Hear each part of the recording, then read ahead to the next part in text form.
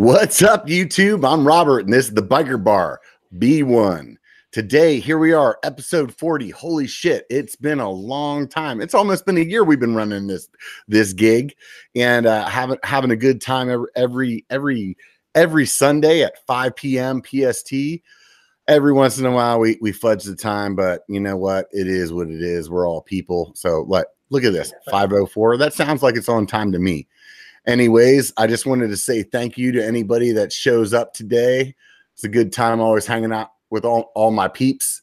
I also wanted to say thank you to anybody that throws out a super chat. You guys out there, I really appreciate the support of the channel. It means a lot. And this week, I know it's been a couple of weeks since I've been on. We had the holiday. I think I had like a bamboozle kind of situation that happened with one of them. Like some people were out in the mountains and they couldn't get any cell signal where they were at, but here we are. And honestly, this week's show is going to be a lot of fun. I'm pretty excited to chat with this guy. We are here today with Toby from Box Components. He's actually the owner and the founder of Box Components. I'm not sure where we're going to go with this. So he's got a pretty fun past as well as what he's doing presently. Toby, go ahead and give yourself an introduction and we'll go from there, man. Hi guys, Toby Henderson, living in Fullerton, California right now. Grew up in Cerritos, but have a big background in BMX racing and downhill mountain biking from late 70s to the late 90s. So 20 years of racing, and now I'm making bike parts. Here we are. So you're a big BMX guy back in the day. I think a lot of my demographic see if I can speak English today. A lot of my demographic is guys that were a little bit older, and we're in our late 30s, early 40s, 50s, 60s. I don't know. Maybe there are some kids out there. I actually ran into some on the trail today, but nonetheless, a lot of us started out on BMX because back in the day that was the only way to start. So how did you get into BMX? I think it was just a desire, at 5 years old, I was riding my bike down the sidewalk, just kind of learning how to ride. And I got a little squirrely and went off the curb and pulled it off, right, at 5 years old. And when I went off that curb and got that tiny bit of air, I go, this is what I want to do. Literally, this is what I want to do. And at 9 years old, I'm finding every piece of wood I could in the house and stacking up and making these big jumps and taking my sister's Huffy and riding into the wheels were off the thing because it was lighter than the I had, right?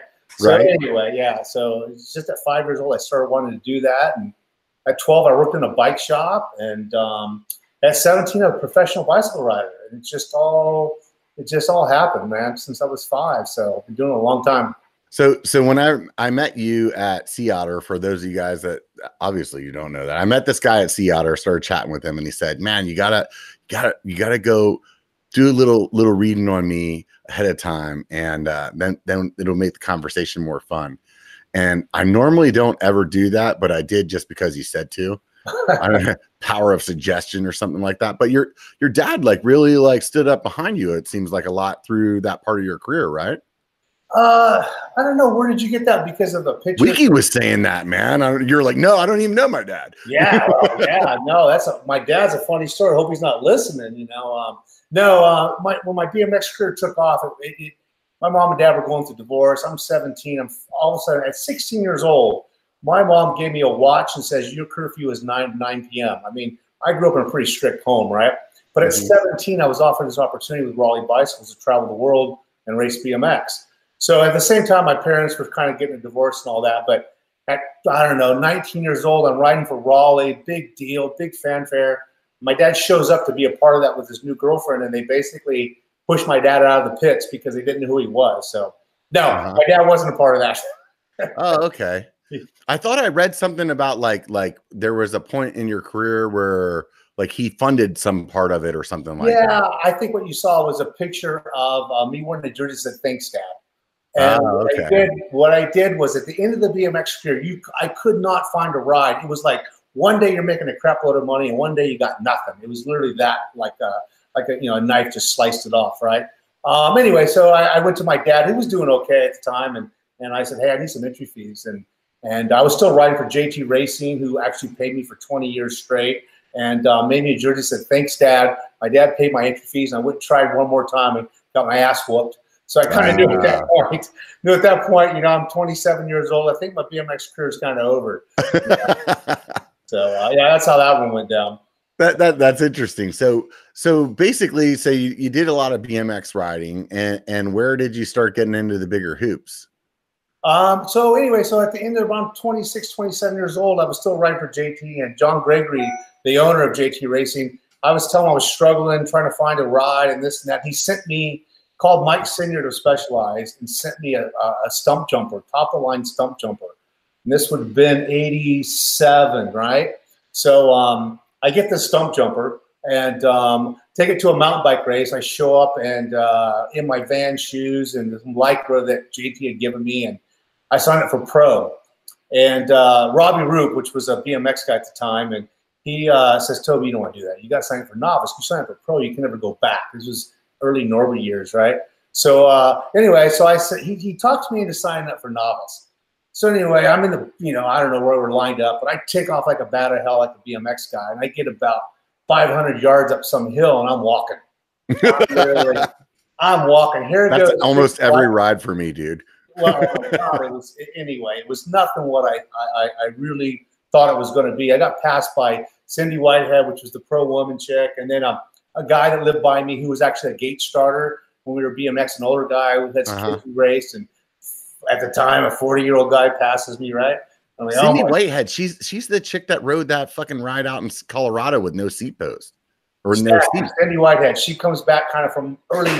Didn't really carry on in my day, but she was kind of one of the early mountain bike girls, right? So those of you guys that don't know what the hell I'm talking about, this chick is freaking badass. Yeah, I want to say it was a race in Colorado, right? And she snapped her seat post in like the first half mile of the ride. So basically, she has this, you know, just post sticking out, no seat, and did like a 19-mile ride and fucking won this race. Like she's every bit of a badass. Look her up, man. Killed everybody. Yeah, like that's just dominated. She was a pretty competitive girl. Yeah, right. Anyway, so I knew at that time I wasn't the best bike rider in the world like I thought I was, and went home that night, quit eating pizza and quit drinking beer, and I actually started training for cross country.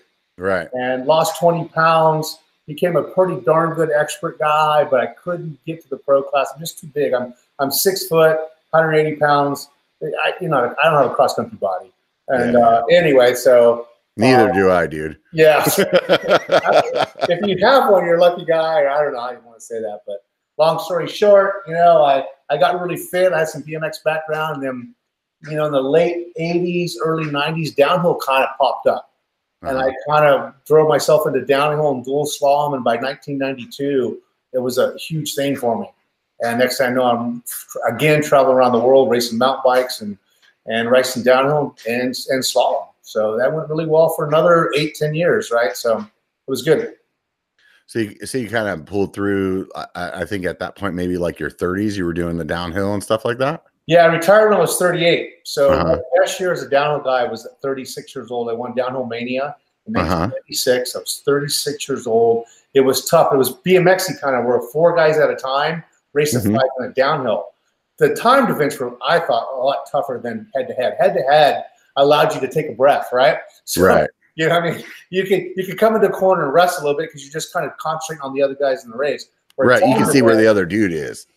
Well, yeah, you're trying to keep up with them, but right. in an event, it's every turn, every bump, every pedal stroke's extremely important, right? Right. So I was a little bit better, I think, at the head-to-head stuff because of my BMX background. But all in all, I was a 5-time USA team member from 92 to 97. So pretty good mountain bike career. Yeah, it sounds like it, man. Yeah. So at that point, what year did box start? So I started box January 1st, 2012. So you have a little bit of a gap. What'd you do in that time frame? Well, I owned a company called THE. Do you remember that brand? THE made the fender. Oh, yeah. Yeah, that was Toby Henderson Enterprises. And then I went on to make carbon fiber helmets and owned Intense BMX and did a lot of product stuff from about 2000 to 2011. And I sold that company. In 2011, and I took that money and started box. so dude, I don't even understand like I'm actually anxious to hear the answer to this. Like, you got SRAM, you got Shimano. There's not one gorilla. You got two fucking gorillas in this room, and you're like, you know what? I'm gonna start a component company. What the fuck were you thinking, man? I don't know. I hate to say I was probably just naive enough to give her a shot, but if I would have known what I know now, I probably wouldn't have done it. But now that we're here, I'm glad I did it. I think I was probably a lot more scared knowing what I was up against in the beginning. But we're really excited. You know, I owned Intense Tires, with ITS we called it. I own a BMX company. I owned a helmet company. I've made a handlebar. I've made a grip. I've made a lot of products, and a lot of them, knock on wood, are successful. The only thing left really for me was the component side, and I looked at it and going, if I want a $200 million company, if I want something at that level, where do I need to be? I need to be doing OEM drivetrain. It's the only thing out there that really has a hole or an opening. But then we get into the landmine of IP, you know. That's just, it's extremely difficult. But put a good team around us. I got some good people in the company, our engineers, our legal, all this stuff to really try to, I don't want to say, compete, or at least survive in this world between these other two guys. So do you like go out and look for like venture capitalists at that point, or you like just got, you know, friends from the industry that invest, or you seeded that shit because you're just a baller? More of a baller, I think. Our cash flow is not the best. Yeah. But no, when I started in 2012, I built a BMX program, built a BMX race program. We built that company up into the millions of dollars, and the cash flow from that is helping us develop the mountain bike side. So we have a strong BMX race background. We sell a lot of BMX race stuff, and we're using some of that capital, some of those cash flow to help on the mountain bike side. But if you look at my racing career and you look at our company, it's basically the same thing. BMX, mountain bike, it's the same. Same stuff. I'm familiar. I'm comfortable with that stuff. Yeah, I mean, do what you're good at, right? Yeah. I mean, that makes sense. And you know, so I always like to ask this question: how did you come up with the name Box? Oh man, you know, so I had THE, and THE was always at the end of the directory. It's always at the bottom of the list because it's the first letter was a T. So you go to Interbike, and man, I'm at the back of the book, blah blah blah. So I started this company. I'm like, all right, I want to be at the front of the alphabet. And I always know that 3 letters, at least a marketing class I took, told me 3 letters was, you know, the eye can keep it. It's a thing. It's easier for the brain to remember. Yeah, so I basically wrote down 1,000 names starting with letters at the top of the alphabet, and the word box just stuck out. Just stuck out. And I just said, that's the one. I just went with that. And there's no other reason than that. You know? Right on, man. Yeah. So you guys have like a little bit of a proprietary way that you do that stuff compared to, you know, the way that other companies were doing it, if I remember correctly. Doing what part? Like your derailleur or something like that. It's like your derailleur, your shifter. It's different. I can't remember what it is exactly, but it's like a different way of doing it. Whenever you guys first came out, I remember like thinking, oh, well, they're doing this differently. Right, and this goes back to IP and the big dogs and what we're talking about. But yeah, we had a shifter that was called push. It was a single lever, and it had 2 functions, right? So we came out with this shifter that was completely departure from the rest of the industry, which it was a good shifter. It had its thing. People love it. Some people still have them and wish we could make them again. But one of the big dogs came along and slapped my head and said, no, we have you're infringing on some IP. Oh, yeah. They shut that project down.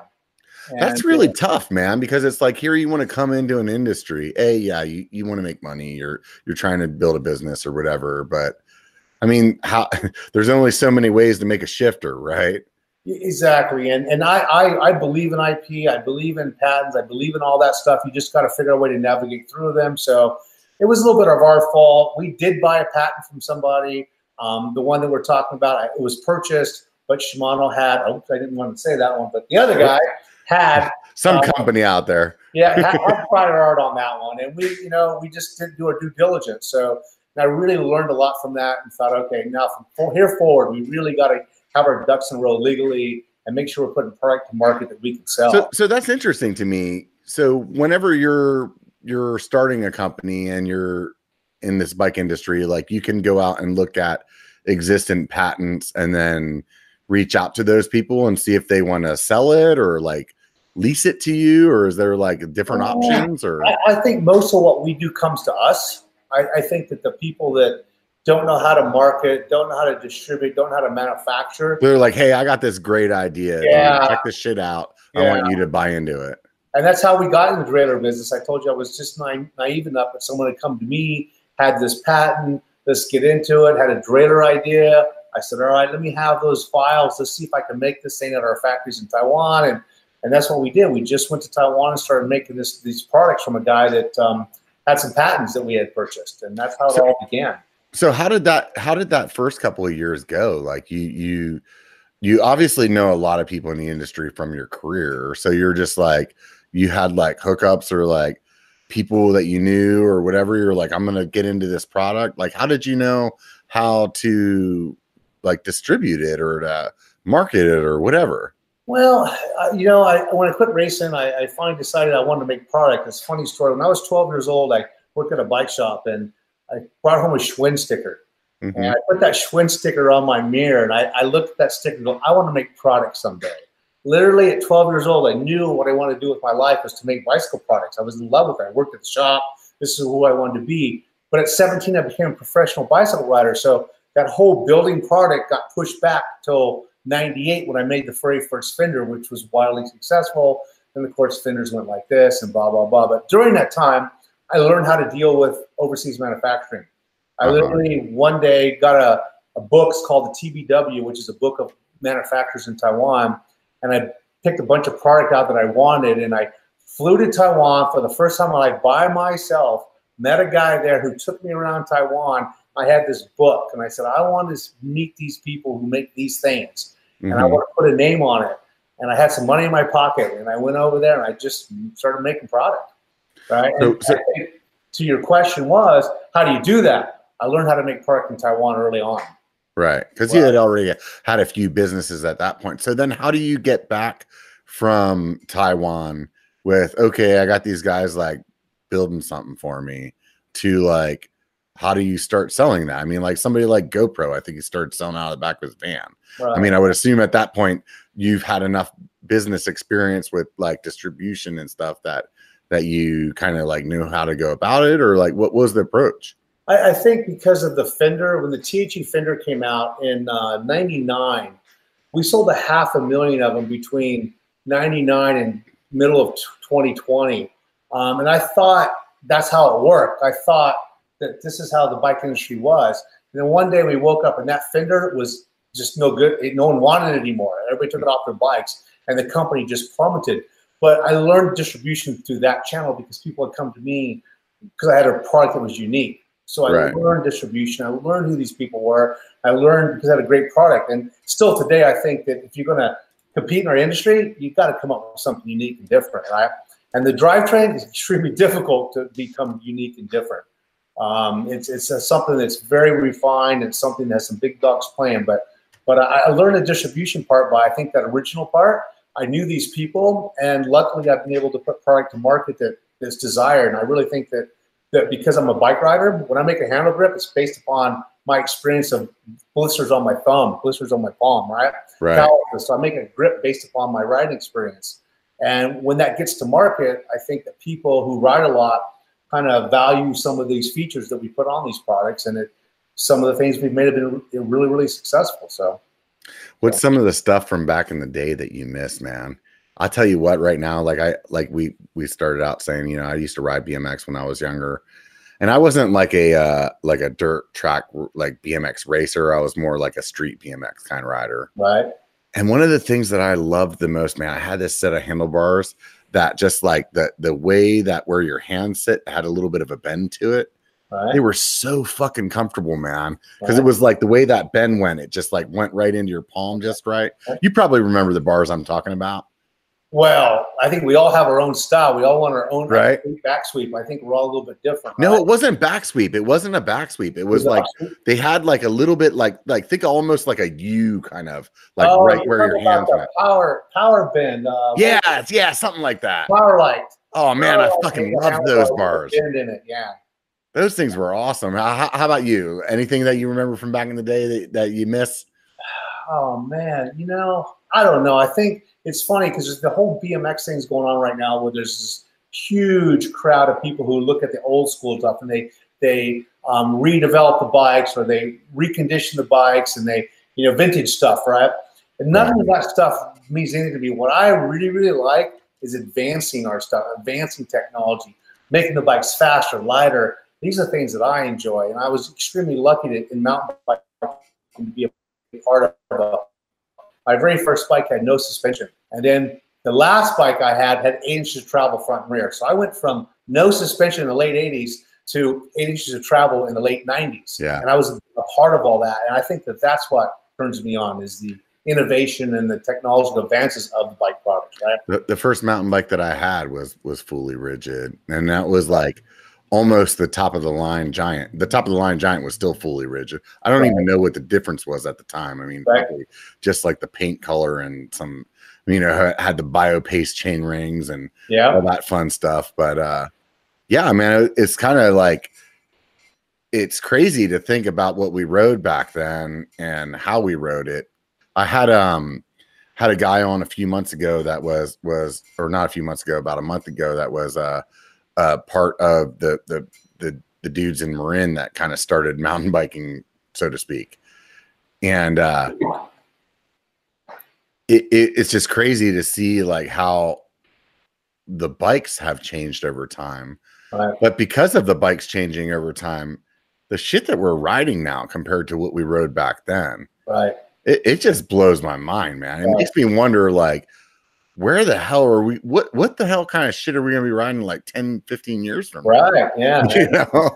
And I got a company that's thinking like that, who thinks about what we're going to do 15 years from now. What are we going to ride something like the car behind me? What are we going to do? And then that's because I'm all into e-bikes now, and I know some people don't like that, whatever, but don't have. Yeah, there's a lot of politics in that, but I think, and I'll say this to you, and because I don't give a shit about fucking pissing people off about my opinion. That's what I do, and to me, I feel like if anything gets people outside, that's a plus, right? Because there's so many things right now that are all gravitating around keeping people inside, looking at their phone, playing their Xbox, whatever. Like, I don't give a fuck what it is that gets you outside. Get the fuck outside, No, my wife that I'm married to now, we've been together 5 years, and when we first got together, she rode a mountain bike with me. She had a crash. I giggled. She wanted nothing to do with riding a mountain bike with me because of this first experience. Right. Then we got a couple e-bikes, and now she's happy to go e-bike riding. She enjoys it. She loves it. She can keep up with me. It changed our way to ride. So us guys are good at screwing up that first ride, dude. Oh, when I first got with the lady I'm with right now, we've been together for about 10 years. When we first got together, she had told me she was a mountain biker, and we talked, and like it's such a relative thing of how good of a rider you are. But when you talk to people, you like kind of maybe project they're better than they are or worse than they are. And in her case, like I was projecting probably a little better. And so we went out, fucking partied all night long. That's what you do at the beginning of your relationship, drink a bunch of wine, beer or whatever, get naked. And so in the morning, we're a little bit hungover. I'm like, oh yeah, let's go do this ride. And in my head, I know this is a pretty shitty climb for about 2,000 feet of elevation. Oh, man. And then after that, it's a fun ride. Right. Well, let me tell you about that. We got up to about the 2,000 point, and she was like, let's go back. And I was like, no, I'm telling you seriously, like it's good after this. And she's like, no, like you already told me it was going to be that bad of a climb. I'm done with your mountaineers. Like, let's go. I'm hungover. It's hot as hell. It's California. Like, let's be done with it. Fortunately, she stuck around. So either way, us guys, we're definitely really good at not freaking like planning that shit out very well, right? Well, I took Brian Lopes on his first mountain bike ride. Exactly the same experience you're talking about. Oh yeah. Come on, Brian. Come on. Right up here's the trailhead. You're going to enjoy the downhill. He kept telling me all the way to the trailhead. He was an 18-year-old stud. I'm 10 years older than Brian. We're good friends, and I kind of schooled him a little bit and said, this is not BMX. This is not what it is. But yeah, he'll never. But now he's a stud. That guy's right. It's a different thing, man. You know, it's totally a different thing. It's like even people that are like super fit, say they're like a runner or somebody that goes to the gym a lot. I've even gone out with guys that are road bikers, and they take a look at me and they're like, "Oh yeah, whatever, dust this fat fucker," you know. And then we get out and we start riding, and they're like, "What the fuck, man?" It's a different thing on a mountain bike because it's really punchy at points. And then there's other parts of it that has a lot to do with technique where people think, you know, you can't just be fit and go out and be good at it, you know? Right. I think it's where the e-bike comes into play. I think the e-bike allows you to explore more, allows you to do more things you couldn't do on a regular mountain bike. And there's trails in my backyard that I would never go up that hill because it was too much work. But now I'll go check it out. Found there's a golf course over there. I would never go up that on a regular bike. It was too big of a climb, right? So right. But go down exploring, I think it's good for us, like you said earlier, get out of the house and do something with your life. Yeah. Right? So if I remember correctly, there's also something unique about you guys, like all your parts, like they're all serviceable by the consumer side. Yeah. So when we built our first trailer, we wanted to give you the parts. So you could take the clutch out, put a new clutch in, replace the cage, these kind of things. I don't know how many people really want to do that, but we wanted to make sure that the Dreader was modular, right? So it can be replaced. It can do these kind of things. But with our lifetime warranty that we offer now, if you break anything or crack anything, we give you a new one. And people think we're crazy about doing that. But you know, we've had a few people take advantage of that. But really, at the end of the day, I think people are real honest with us. You know, if it's our fault, obviously we're taking care of stuff. We've had some problems in the beginning. Developing the product. I took several years to get to where we are. But I think that with our lifetime warranty, we're not seeing as much of that modular thing kind of going on. But still, at the end of the day, if you wore something out, you can buy just that part and put it on the Dreader. Where some of the guys, you can't do that. So let's talk about the warranty then. I didn't know that you guys did that. What's the deal with that? Well, 3 years ago, when we came with our first Dreader, we had die casted a part that should have been forged. So through all the testing we had done and all right now. Can you explain the difference to me real quick between die casting and forging for people that aren't aware? Die cast is a hot forge, like pouring hot metal into a mold, right? Okay. And you have a lot of porous areas in that. Where forging is a blank of aluminum, and you stamp it into position. When you stamp it, it actually takes the molecules of the material and forces them into a better, stronger strain, where the die cast, you get these porous kind of areas, right? Yeah, so it's kind of like pouring something in there, like you might have some little air bubbles in there or something like that, where you stamp it in, you're like squishing all that shit out of there. So it makes you're squishing it, and you're pushing that stuff to the side, and you're basically making it way stronger. I don't know what the exact terms are because I'm not. Yeah. No, it sounds like we're scientists there right now. Yeah, but I'm not. I have engineered. I'm not that guy. I'm a bike guy. Anyway, so we had some braking problems. We had a little corner, had a radius in it. That corner just kept cracking, and we had to build back our confidence with our customers. We really needed the consumer to know that we're standing behind them. We replaced all those Dreaders. We fixed the problem. Took about a year to do it. So we kind of came back and said, "Hey, you break anything that we make, break it or crack it, we'll give you a new one." And that's lifetime on any products that we make. And we've been sticking to that. I monitor that really, really a lot. And I think we've had less than 1% of our returns take advantage of us. You can tell when no, I totally hear what you're saying there. Yeah, and really, we get 1 or 2 a day and whatever, but we put in BMX, we put 150,000 units of stuff a year into the market. Mountain biking, not quite as much yet, but we put a lot of stuff gets into the market. If I'm getting something, I can tell you right now, dude, out of my perspective from a consumer side, I think every time that you replace something that's broken, you get like 3 new customers out of that. Right, and because that guy's going to tell every fucking buddy. From 150,000 units a year to replacing 300 things, it's really a small number. Yeah. And we decided to go with that. And it's even though the industry hasn't really adopted that, we haven't done a good job of marketing that. It's there. We do have a form. You go to our website, you fill that out, you show a picture of it, and if it's something that's broken, we'll give you a new one. I'll tell you what, my favorite company. Excuse me, I'm getting over a little cold here. My favorite company getting over one. My favorite company that I've worked with the whole time that I've been doing this YouTube gig is a company called Cali Protectives. They do helmets and stuff like that, and they have Brad's a great guy. You know Brad? Of course I know Brad. Yeah, I used to make helmets. Yeah, Brad's a good dude, man. And they have a crash replacement that's 100%. Like you break it, like Brad just really cares about people being safe, Right. and they'll replace it. And like most companies, they don't. I don't know of another company that has a replacement plan like his. Maybe there is. Somebody probably in the chat will be like, "Oh yeah, so and so does this," but like he really gives a shit, and I feel like that means a lot, and that's where you see people be able to like relate with you as a company, as not being just like some like well-oiled machine that's just trying to churn out money and profits. Right. You're actually give a shit about your people, and I think at the end of the day, that means a lot to consumers. We think we see the distribution channel changing as well. We think that with the success of Amazon and these other people, we think that people really want that interaction between themselves and the company direct.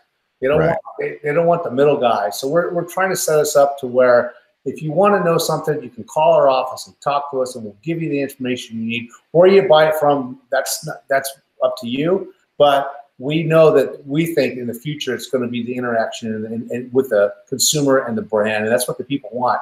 Memberships, first right to get something new. These are the things we think are going to be the future. And so you guys sell direct to consumer on your website, and then you also go through like retailers, or what is the way to go about buying box components? Well, we're multi-channel, so we sell to distributors, we sell to dealers, we sell to mail order guys, and we sell direct. What's the difference between a distributor and a dealer? I don't know that. The distributor is like QBP or WPS or BTI, and basically you'll sell. Those are like the guys that sell the parts to like the bike shops or something. Right. Okay, that's a distributor. And then a dealer is a bike shop, right? So but there's a margin that the distributor has to have to make the money before he sells it to a dealer. But he carries the dollar, he carries the funds, right? He pays you, but he has to get his money from the dealer. So there's a reason for that. But what happens is these distributors are start building their own brands, right? And their own brands, they can kind of cut that margin out, do a better job with that margin, already dealing with the dealer. So the distributors are becoming brands. Guys like us aren't distributors. We're a brand. And, so it's just, I think it's all just changing out there right now. So I think there's a little bit of a difference then in the way that you have to set your company up then, is if you're going to be direct to consumer, like you have to have some customer service, you have to have like those channels. And maybe in the past companies didn't want to like build that infrastructure. They didn't feel like it, like the money was there. But I think what you're saying with the way that people are purchasing now, I totally agree with you. Well, we had, Canyon come to the States, and now Canyon sells direct. So all the other bike brands in the United States are they're still tippy-toeing on this, where they're going to sell you the bike direct, but you have to pick it up at a bike shop. Well, eventually we know that's, Canyon says right to you, right? Yeah, I had Fazari on a few weeks ago, and or a month or so ago, and they build like almost like they call it custom, but they're like, they're changing some stuff for you to make sure that it fits you exactly, and that's right to your house, man. Right. The downside is, man, it's tough, dude. I'll tell you what. The only thing for me that's tough about that is like, yes, almost any bike you buy right now is going to be a good bike, but it's like buying a car, man. You gotta do that butt test, man. That's the one thing, you know what I mean? Put your butt on the seat and feel it like, okay, yeah, this is good. Cause I'll tell you, even with bikes and cars, like I've looked at specs and like been like, this is the fucking one. And then got out there and got on the trail and it was like, nope. You know what I mean? Yeah.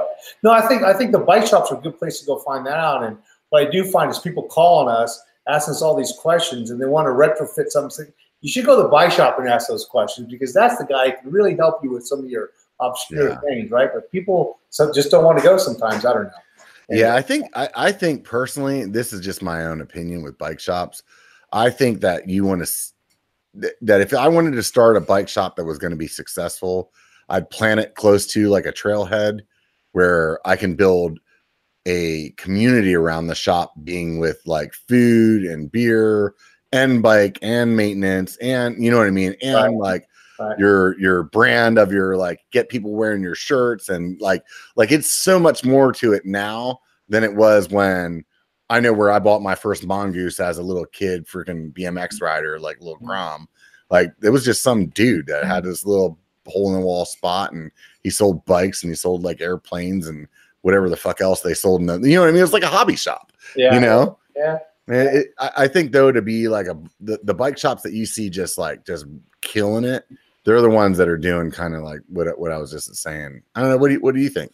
Think I'm on one there, or no? I mean, I think it's become a more specialized. I think that like for a BMX thing, you know, there's not a lot of BMX dedicated shops because the sport's so small. That's why I think they're coming to us direct, because they kind of trust us or have that relationship with us. But the few good bike shops who specialize in BMX, now they're the ones who are actually selling a lot of product. I mean, we still know.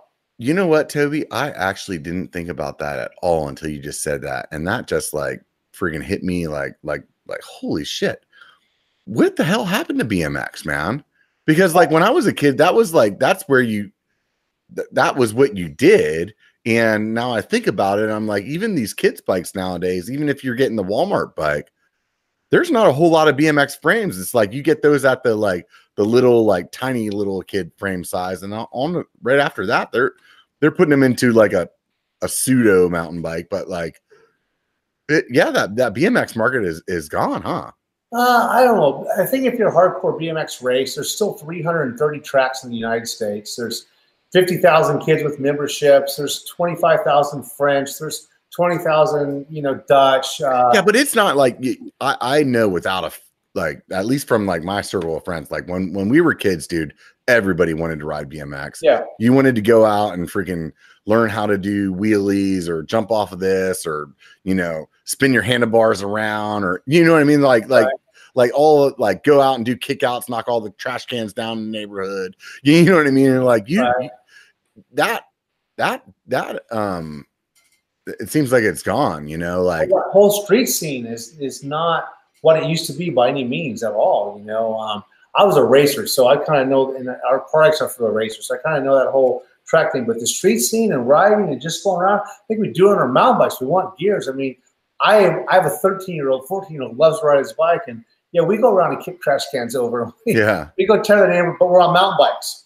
Yeah, so because like me, for like I would say, I mean, I started riding BMX pretty young, but I mean, all the way through into high school, it was like that's what we did every day. I mean, as we got older, it was like, okay, well, maybe we'd go smoke a joint and then go ride bikes. But like, it's like, right. But that's what we did every day. It was like you got off of school, you went out, you grabbed your bikes, then we would like ride over to this spot. And maybe that was, if you're looking at it in today's terms, it was like, oh, we'd hit this tabletop that jumped over an alleyway, and then we'd ride over to the other part of town where it was like, oh, well, there's this sweet like staircase that we can do this on, and then there's this ride over to the other part of town. It's like you definitely don't see kids doing shit like that anymore. Yeah, well, we're all competing with the phones and the internet and all that other stuff right now, but they're still out there. It wasn't what it used to be, and BMX is still holding strong. It's steady. BMX race, it's steady, and it's a good market for us at least, and I know it really well, so we make some good money doing it. But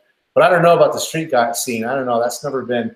Well, I mean, you don't go into a bike shop anymore and just see like like most of the bike shops are like road bikes, mountain bikes, or cruisers kind of thing, Right. And when I was a kid, it was like you walked into the bike shop and it was like BMX, and then back in the corner there was road bikes. Right. You know what I mean?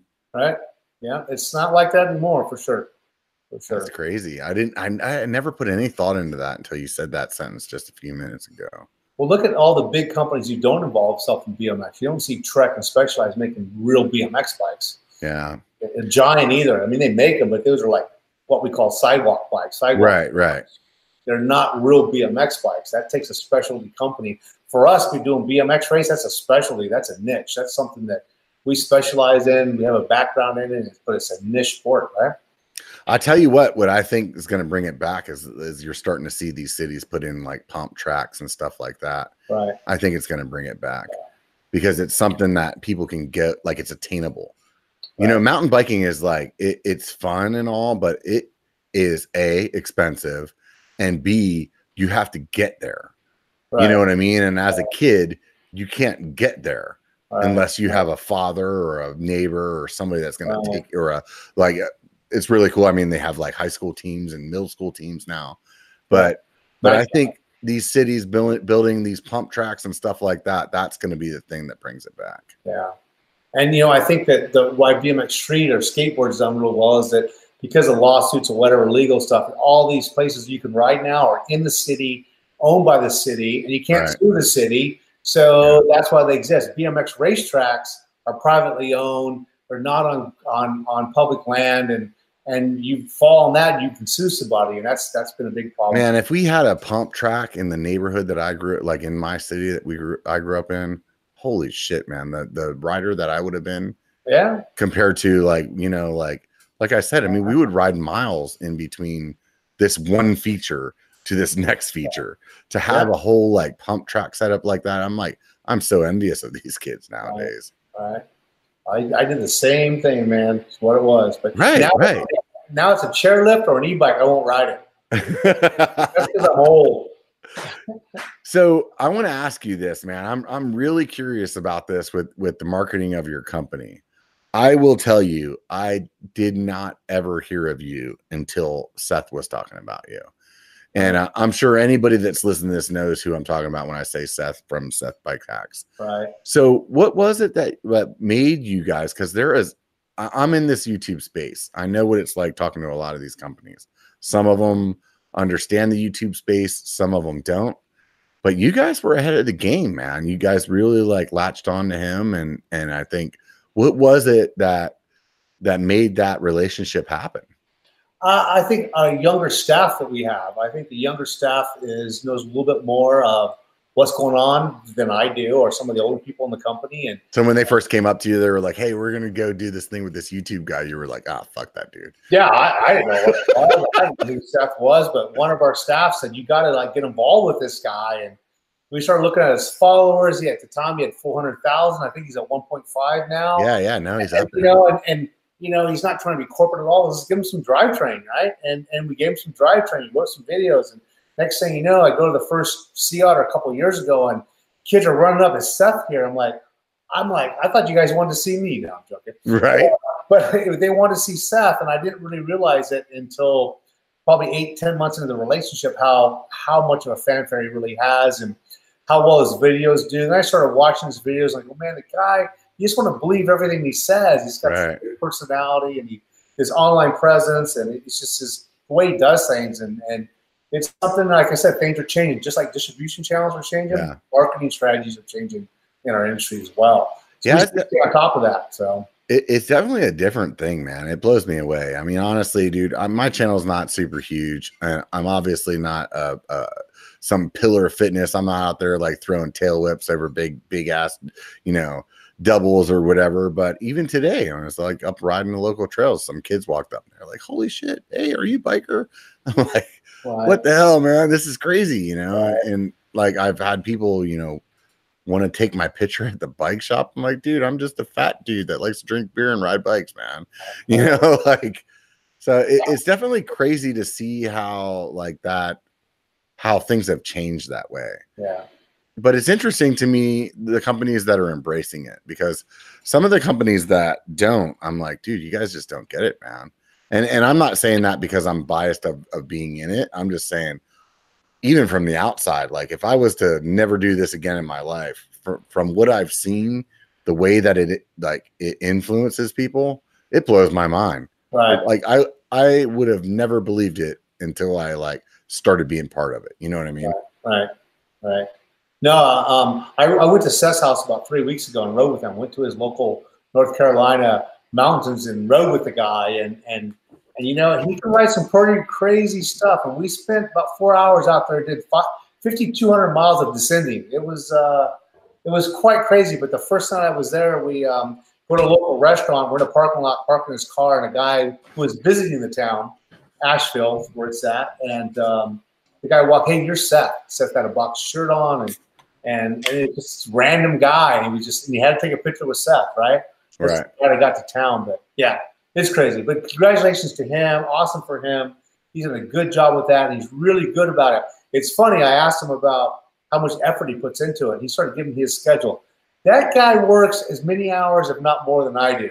Oh yeah, it's no joke. Pretty hard. So, at his career and his job. So yeah, no, it's definitely a no joke. I mean, when I first started doing YouTube, I did an interview with a guy that was a little bit bigger than me at the time, and I remember asking him, like, how long does it take you to edit? And he said to me, it's about 3 times as much time as it took you to ride. And I still tell people that to the day. It's like, you do a 3-hour ride, you're at least 12 hours into editing. right. And that's not like, there's so much more to it too that comes. Man, when I first started this channel, I thought I was just going to buy a GoPro and drink some beer and get a whole bunch of free shit, and the like truck of money was just going to come to my driveway and just like a dump truck, like, no, it's not like that. You actually have to work for it, just like everything else in life. Everything else in life, you got to work. Right? Weird. But no, it's been a fun ride though. But either way, it's definitely an interesting thing, and I was interested to hear like how that relationship happened. So it was just basically your employees were like, hey, you need to talk to this dude. Yeah. Hey, have you ever seen the Seth guy? You got to talk to this guy. And we looked at his YouTube channel. I'm like, yeah, whatever, cool. And he's, yeah, but he's got 400,000 people. I'm like, I don't know what that means. And right. And anyway, so I said earlier, there's some really good people, some really good staff, and one of the guys brought Seth in, and we've been building a relationship with Seth since that day. And he really enjoys our stuff. He's been testing and prototyping some stuff that we're going to launch next year, and he's a big part of what we do, and he enjoys it. We enjoy him. So you guys are based out of Southern California. That's where your office is, and yep, we're in Anaheim, right by Disneyland. Okay. Place marker for some people. Yeah, totally. Especially for people that aren't from California. Right. So you guys have all your manufacturing overseas, or like that? Yeah, 90%. Well, 95% of what we make's done in Taiwan. So does that just like ship to like you guys, and then you guys send it out, or do they like send it right to where you want it to go? Or well, we have a warehouse in Taiwan, warehouse in the United States, right?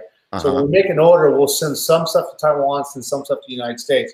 Taiwan stuff goes off to Australia, to Europe, or some of these other countries that buy directly from us. So that warehouse ships from them. But basically, we buy from the factory. We design, develop, and market something, and a factory makes it for us, and we ship it into these 2 warehouses. And then we talk to our customers and ship those to those customers, right?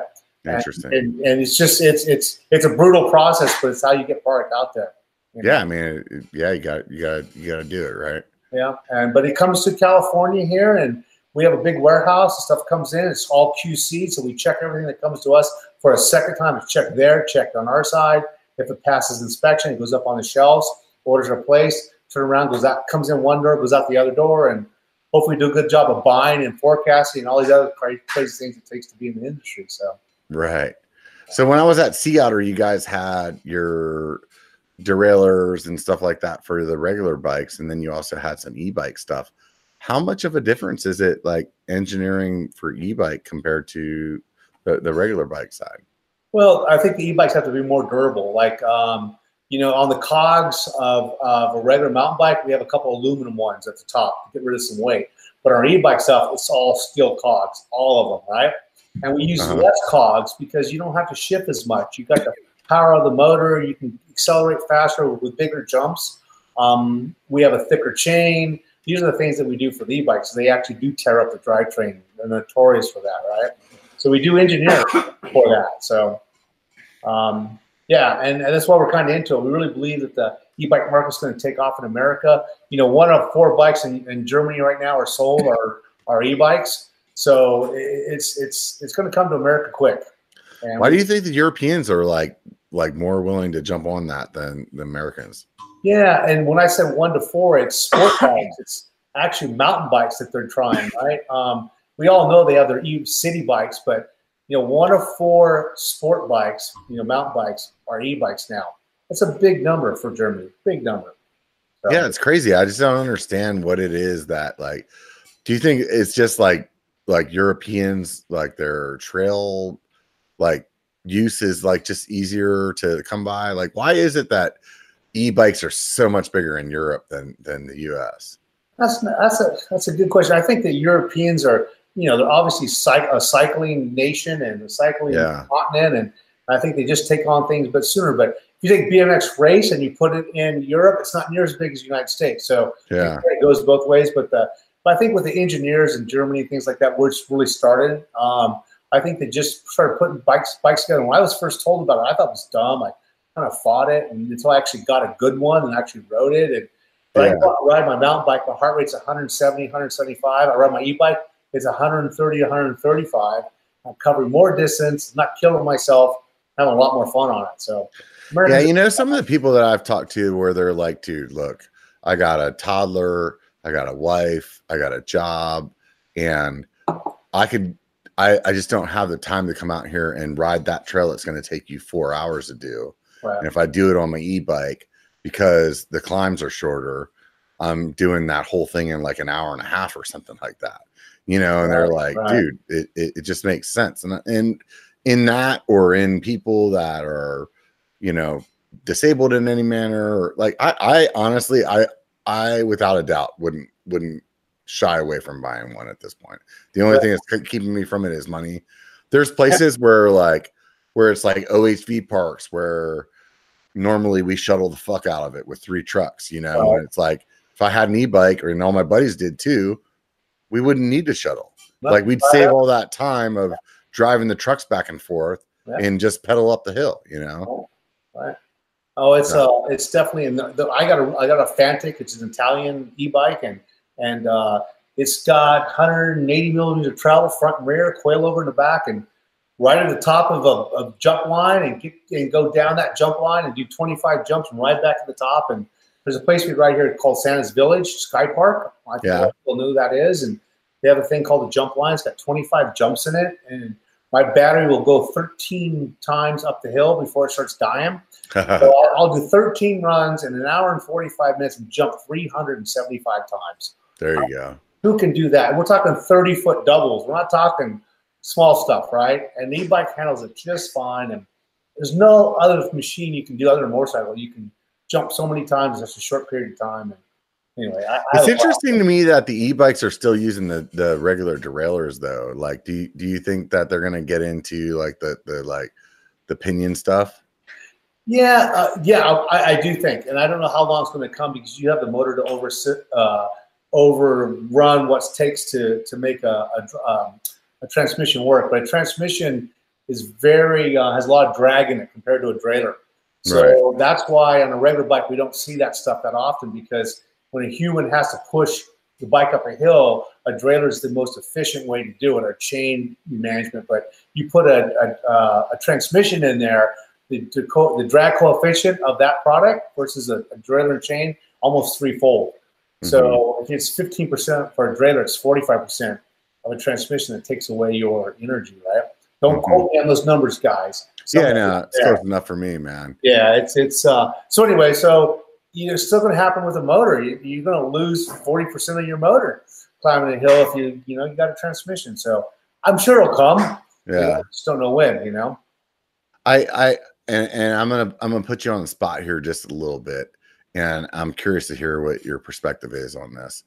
I always say the worst engineered part on a bike right now is the derailleur system, right? Because it just doesn't make any sense to me why I'm riding through rocks and sticks and creeks and whatever, and this part that is like the main part of what makes me go is hanging down as close to the ground as it is. Right. So like, what do you guys think that, how is this going to get revolutionized? Or do you think it's just good enough and it doesn't matter? I think we're a long ways away from figuring it out. It goes back to what I just said. I think it goes back to that the derailleur and the chain is the most efficient way for a human body to push that rear end. You put anything in between your legs and that rear wheel, it's just more work. I think until we figure that out, and it ain't, so far the transmissions, it ain't there, and even the cost of those things. So what it's going to be, I don't know. I mean, if it's not electric, man, we're stuck with derailleurs for a long, long time, in my opinion. We've looked up all things, So what do you think about the difference between like chain and some of these companies that are doing like with the I don't know what the actual material is. It looks like rubber to me, but it's like a rubber kind of chain. Yeah, I mean a belt drive. Yeah, Belt drive. Thank you. Yeah, I was stretching for that one. I couldn't remember what it was called. Great idea, but you can't. It doesn't shift gears, right? So you have to put the gears inside the hub or inside the bottom bracket. And then you're back to that drag thing you were talking about. Yeah, you put those gears inside the hub, go back to this efficiency problem you have with when the body has to turn those gears and change those gears and all those things inside that rear hub. It's not efficient. It's just not as efficient as a trailer and a chain. That's what it is. Just at the end of the day. At the end of the day, it's how much your body has to push through the mechanism. And and believe me, I want to push as less as I can. Right, and that's the trailer and the chain at this point. Right. So, what do you think that sets Box aside from the other two gorillas we were talking about earlier? I think for us is that man, we're trying to be different. We're going to announce some stuff here later this year that's a little bit different than the rest of the guys. We're not a Me Too product. We're just trying to be different. With the push shifter like we spoke about earlier, that was different enough until we got our hand slapped. But we just want to be different and make a change, right? And so at this point, you're not doing anything different on the shifter. It's just like one button up, one button down. Yeah, we do. We have two shifter levers now, but our release lever goes both ways. Shimano does that, but SRAM doesn't. So we're always trying to you know what I tell you, I like that way better. When I got my Bronson, I had the SRAM stuff on it, and that was one of the things that I liked the least. Like, can you pull it as well as push it? Is that what you're saying? Yeah, that's the whole point. Yeah, the release goes both ways, right? Yeah, that I loved that because it was like sometimes it's like it was just easier to pull that like trigger finger instead of pushing my thumb to get like through there. And for us to do that with the patents that are out there, it was a lot of work to figure out how to do it both ways. So like, do you just have to like change one cog in there and then it's different, or is it like you read patents and you say this is placed here? If we place it somewhere else, that might be good enough. But I leave that to the legal team, the engineering team. I don't deal with that stuff. So, but like generally speaking, for the people that are listening, like you can kind of just move something around in there, and maybe that's enough to make it change. Possibly. And exactly what we did with ours. We actually just reversed something, and because the claims made by the other company said it has to be this way to do this certain subject. So we just changed the way it did it. It got the same result. And once we changed the way they did it, then it was good enough and okay for us to go to market with it, right? So how do you do that? Like when you come up with this plan, like you got to spend all this time, like you don't want to fully R&D that. So you want to get to a spot where you have this idea, then you just like run it through the lawyers. That, I mean, my experience, my only experience with lawyers was my divorce. That shit takes forever. So like, how do you get expensive? How do you get through that? To like, we look at ideas, then we go back to the claims between the other guys, and actually we look at the claims, and we can spend weeks and weeks doing that, right? And then once we feel like we have an area to operate in, then we go to a third-party legal team, let them look through our ideas. And if we think it's good enough, then we ask for a freedom to operate letter. So basically, we ask these lawyers to confirm that what we're trying to do allows us to make something. Then we go prototype and make that thing. So when it comes out, the lawyers have already said that, hey, we think that your idea, is okay to produce. So we do pretty vetted by that point then. Yeah, so we feel safer. We got our hand slapped once, but we feel safer that we can do that if we put that effort in front. And it's not cheap, and that's why we don't see other players in this industry. What was that day like, man, whenever you got the hand slapping?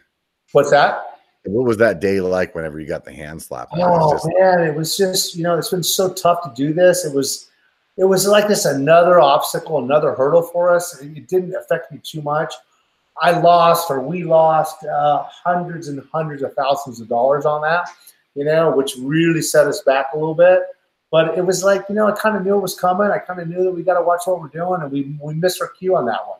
Yeah. And that's gotta be rough, man. It's rough. It is. But like I said, I was just naive enough to get here. But now that I'm here, I'm glad I'm doing it. I don't want to make another tire. I don't want to make another helmet. I've done all that. I want to make some drivetrain, and I want to get some market share. And it's a $4 billion business. I don't know if you knew that, but no, dude, there's definitely money out there, man. That's for sure. And like I said earlier, you can't make the bike go if you don't have that. So that's definitely a good spot to be in. You ride your bike without grips, but you can't ride it without a chain. Right. Right. Yeah, you can ride it without grips for a little bit, but you can't ride it at all without a chain, right? Right. So, I listened to this other podcast. It's called How I Made This. Have you ever listened to that one? Not a podcast, but Yeah. So it's this dude. He always talks to these like CEOs of companies and like big companies, you know, like Dell or something like that, you know, and asks them how they did things. And he always asks them this question that I think is actually a really good question, is like, so if there's anything that you could have done differently to get you to where you're at right now, what would have that been? You know, I think probably slowing down the market. Yeah. Probably not worrying about the bottom right number on our balance sheet, you know, which is always a concern of somebody in my position. I have to worry about that number. You know, that number's got to be black. If it's red, our investors and people around us and what we're trying to do doesn't work real well. So we'll put stuff to market and maybe we're not ready trying to change that number. So if I had to do it all over again, I probably wouldn't not do drivetrain. I think I'm pretty content that we're trying this. It's a huge risk, but I'm kind of a risk taker anyway. But I think I would just take more time to get to market. I think I want to be, as we grow and become more mature, we want to make sure that when we get to market, we have something unique, something that's going to last, and something people can trust. And that's right. So instead of trying to push the product out, like refine it a little bit better before you get to that point. Right. There's always the Michael Jordan rule: 90% is good enough. I don't know if you never heard that one, but Michael Jordan always said 90% is good enough. If you wait till 100%, you'll never get to market. Right. So, but I don't want to push stuff at 50% just because I need that bottom number to change, you know? Right, right. Yeah. So I think that's what we'd do different. We just really, really do a lot of thinking up front, decide on what we're going to do and execute that idea much more secure or much more balanced than we have in the past. But we've learned. So you guys are like right in the drivetrain space. Like, is there other avenues that you guys have considered, or you just want to like stick there? Or no, what we did was about 3 months ago, you know, we make handlebars and stems and seat collars and seat posts and all that. And I just, you know, I was killing our R&D staff to try to do the drivetrain, the wheels, all this stuff. So what we do is we're focused on drivetrain. I dropped all that stuff. We blew all that stuff out for the mountain bike. So BMX is another story. It's a different animal. So you have a whole line of products that's BMX, that's box as well? Yeah, so we make every single part you need for a BMX race bike other than the frame, every part. And we make that from a 3-year-old to a 60-year-old person, every size, every shape, whatever, about 700-800 SKUs just for BMX race. So did you guys start out with BMX and then get into mountain biking? Yeah, so when I sold the other company, I knew there'd be a deficit in the BMX world. So I just turned around, which basically made the right. When I sold my other company, it took a lot less money to have to not have a non-compete clause. Right. So when I sold it, I didn't want a non-compete clause. We took less money to do that. I basically went straight to the Taiwan and started making better product than I had made before. Right. You're like, I got an idea. Sure, you can have this. I'm gonna fucking split and like make this better, right? So we spent the first couple of years building 700 SKUs from 2012 to about 15. And then we started working on the mountain bike stuff, right? So what made you decide to go from BMX into mountain bike? That's who I am. I was a BMX guy, I'm a mountain bike guy. So right. That's the two disciplines I know, right? Right. I know motocross, I know road bikes, I know those things, but I was never successful in those areas, right? So I think I know the product, the people, the ideas, and what the product should be like. And for me, the company is very product driven, and I'm very familiar with those two disciplines. So how many people box nowadays? What's that? Is that how many people make up box? Like how many people are 15 people in the company right now. Right on. This is one of the things that I think that people don't realize. And I was one of them. Before I got into this YouTube space and started meeting companies, people don't realize how small in terms of like people wise all of these companies are. You know, right. and like you get there and you're like, oh wow, this is what's like feeding this whole world. Like this little building here, you know, is like you're going to like Santa Cruz, you know, like they're a huge fucking mountain bike company. Right. It's not a big place. Right. There's not a shit ton of people like running around. Like in my mind, it would be like, oh dude, there's like, you know, 5 floors of executives and buyers and whatever the fuck else is, you know. Right. Well, the other 2 guys that we're going against have multiple engineers on one. Yeah. They have the floors. Yeah, they definitely. It's a little bit different for those guys, but anyway, that's why we're focused on the drivetrain, because we think that's our future. We think there's some market share to be had, and with the resources we have, we're focusing on it. And e-bikes coming, and it's a passion of mine again. So it's kind of funny. So I was able to live BMX and be there from the beginning to the whole growth of BMX race. And I was there when the bikes had 20-inch top tubes, and when I quit racing, they had 23-inch top tubes. It was just an evolution, right? And the mountain biking, I went from a rigid bike to an 8-inch bike. And guess what? In my life, I'm going to get a third time. I'm going to get a chance to watch the e-bikes go from where they are now to some, who knows what they're going to be in the future. But because I ride them every week, I think I'm very extremely lucky to have that third chance to develop a product line or something we're all going to enjoy in the future and talk about 20 years from now, right? So, yeah, no, it's definitely very interesting. Do you think we're going to have another tire size?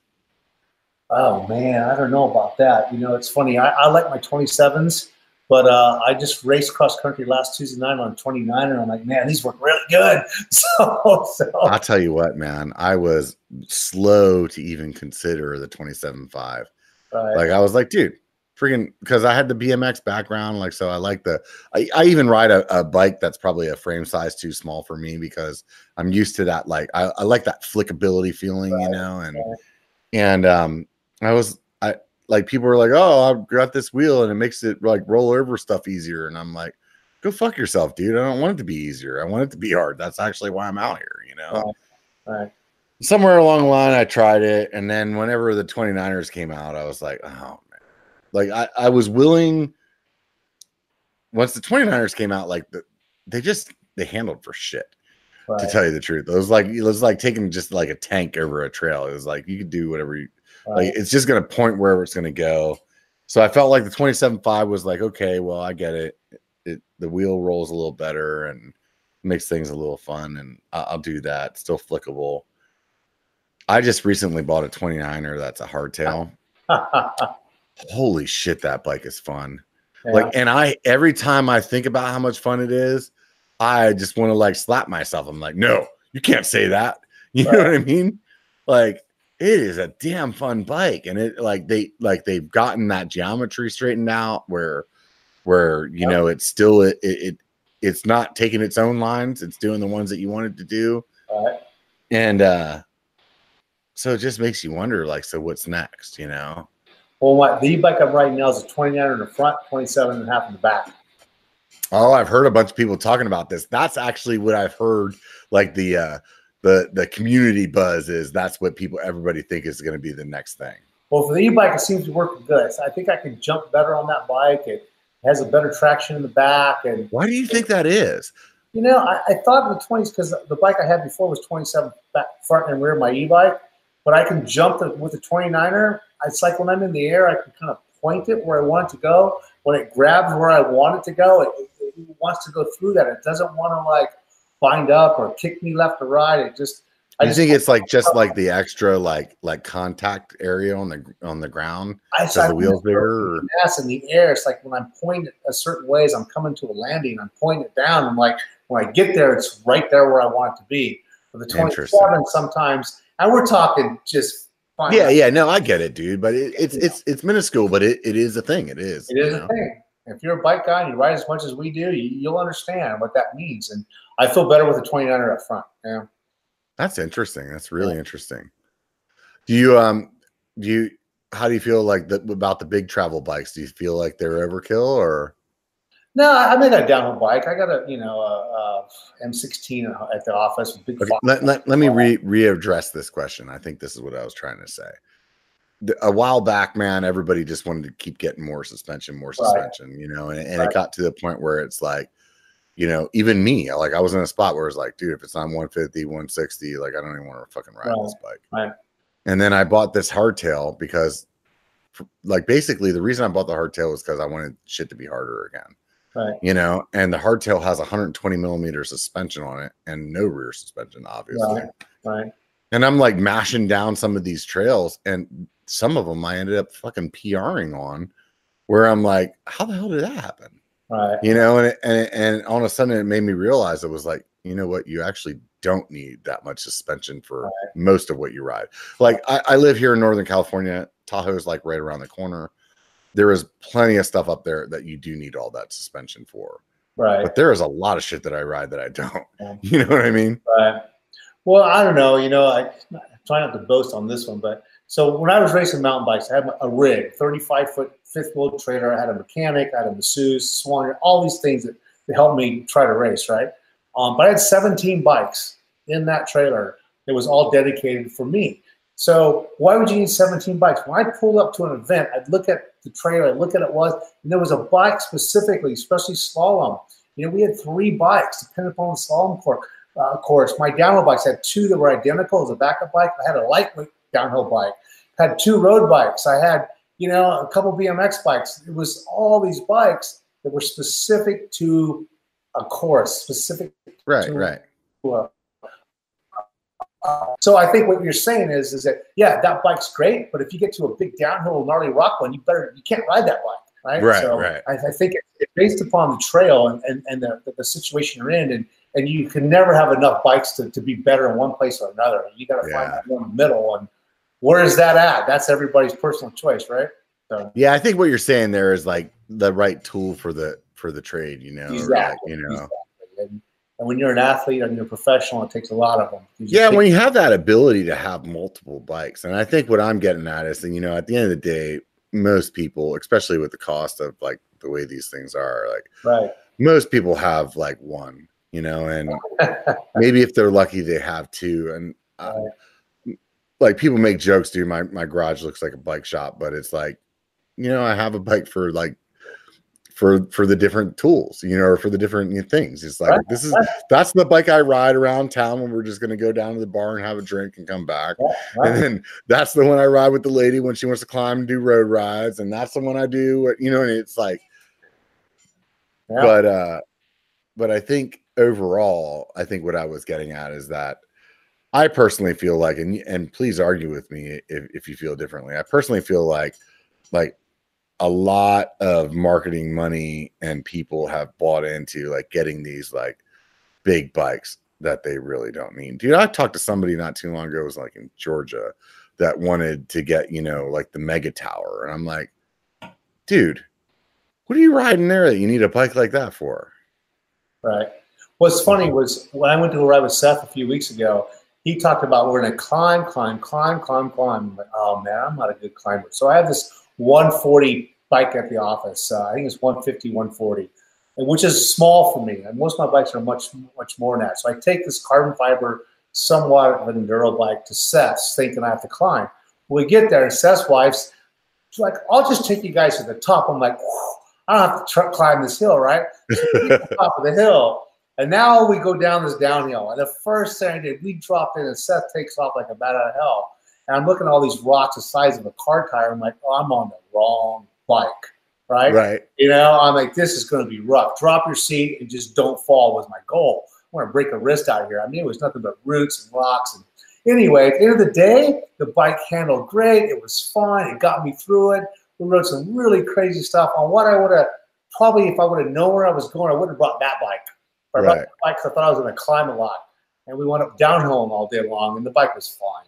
It did great. I didn't get a flat. I put a lot of air in the tires, but I didn't get a flat. Didn't have chain problems. Didn't crash. Seth finally crashed, and that was a good one. My GoPro had run out of space, and he crashed so bad in front of me. I was like, oh man. Oh, you didn't get it? I didn't get it. Dude, if it didn't happen on film, man, shit didn't happen. Oh my God. he got up, he was fine, but man, broke his chain, and he had to like ride all the way back to the car without a chain. It was he wadded up pretty good. And my goal was just not fall because he rides some pretty crazy stuff. So that's awesome, man, that you're going out there and riding with him, and I think that's the part about this biker bar that I like the most. I might have even said this to you whenever we had met at Seattle. Like, it really just humanizes the company. Like, people don't necessarily like place like this dude that's been riding bikes forever, you know, and that's going to go out and ride with Seth, and like they don't place that when they look at like the name box on the side of a box. You know what I mean? Like they don't put like Brad and Callie with his like big ass freaking pump track, like fucking dirt track out in the back lot of his building, you know, like people don't think about that. And it's like, you know, they think about that these are big companies and they're not, you know, most of them aren't. Most of them are like people that are been part of the industry, love the industry, and actually want to make a difference, you know? Have a passion for bikes. I think a lot of companies are started because they're bike guys. They want to be in the industry. They have an idea and they make a product. And that's how I did it. You know, same old thing, man. I didn't know what else. When I quit racing, what was I going to do? I had to make something I needed. And the fender, funny story was, you know, I had gone to a race and I had to pull a tear off. I didn't have a front fender. This is 97. And I had to pull a tear off in the last turn before the finish. And I remember pulling that tear off. And I know it cost me that half a second that I lost by. I thought, what would stop me from pulling that tear off? I need something to keep the mud out of my face. And that's how we made the fender. It was all based upon something I needed to get to go faster. And you're losing races by half a second.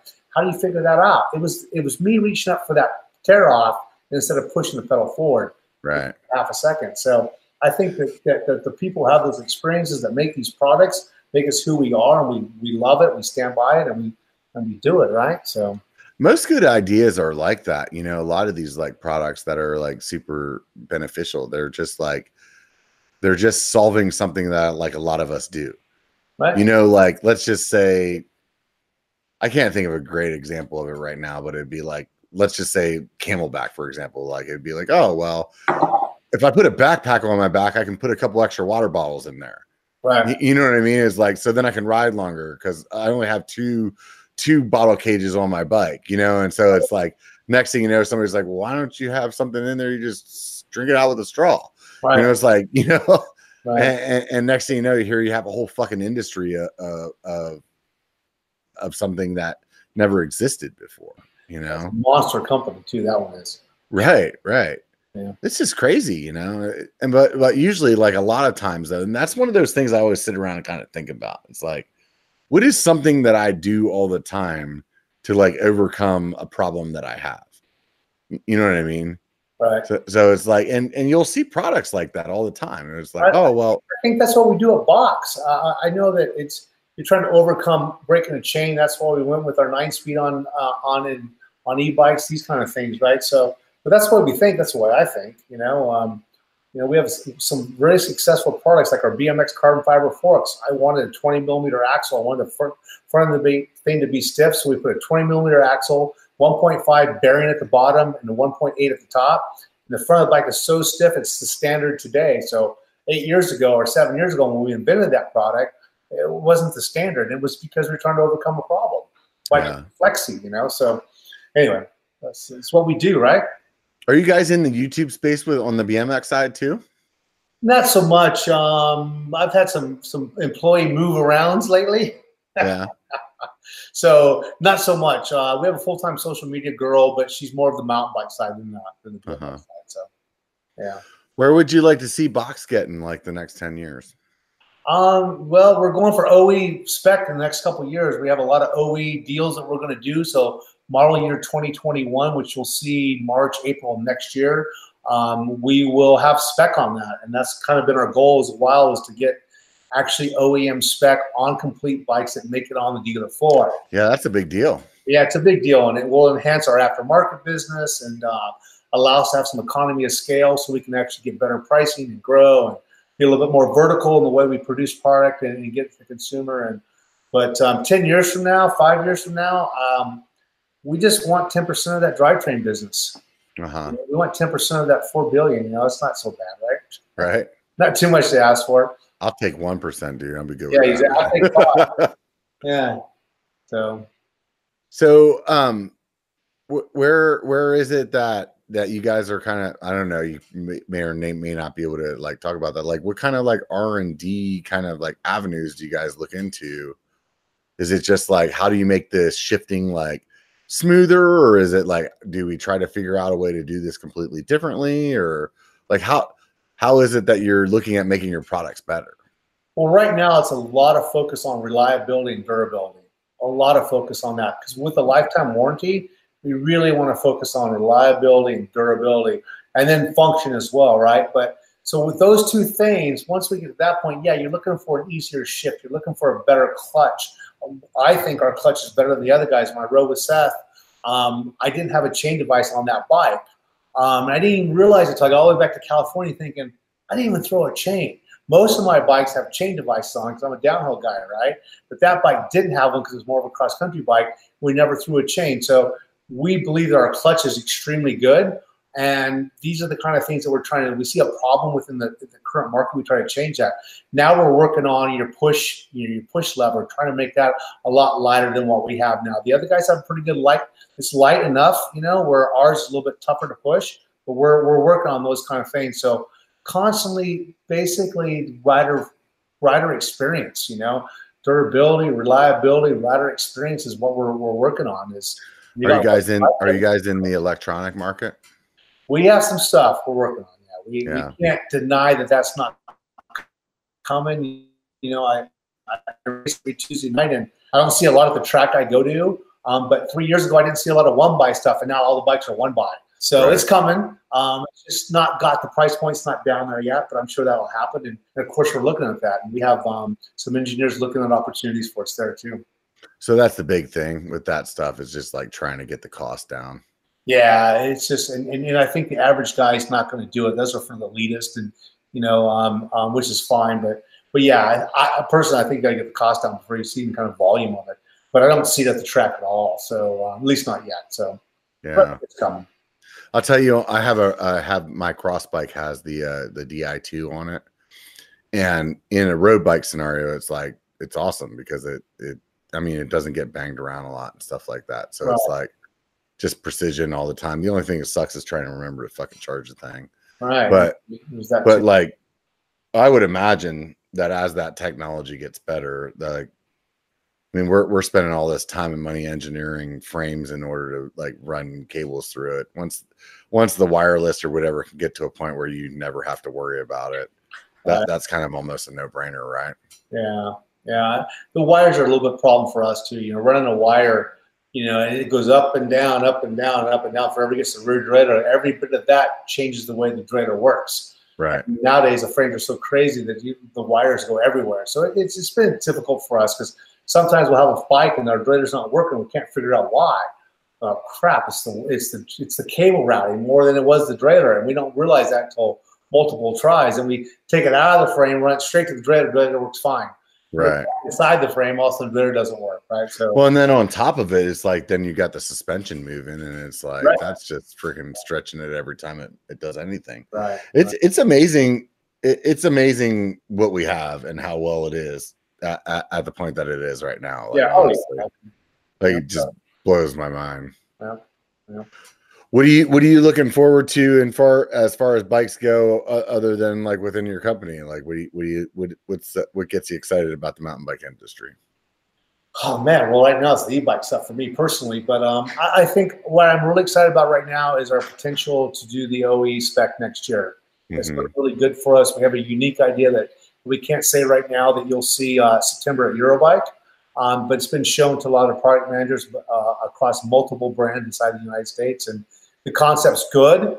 It's not a higher end price, more of a medium price point product, but the concept's really good, and we have a lot of interest in that, and that's exciting me to where we just might sell a few 100,000 of something, and if we get to that point, I'll be extremely excited about that, right? To see these bikes on the floor with our product.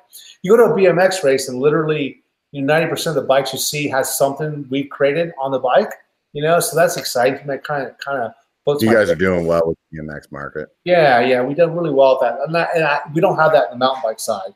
You're definitely. You're a boutique brand on the mountain bike side. I'm not trying to say that by any means of of course. or anything.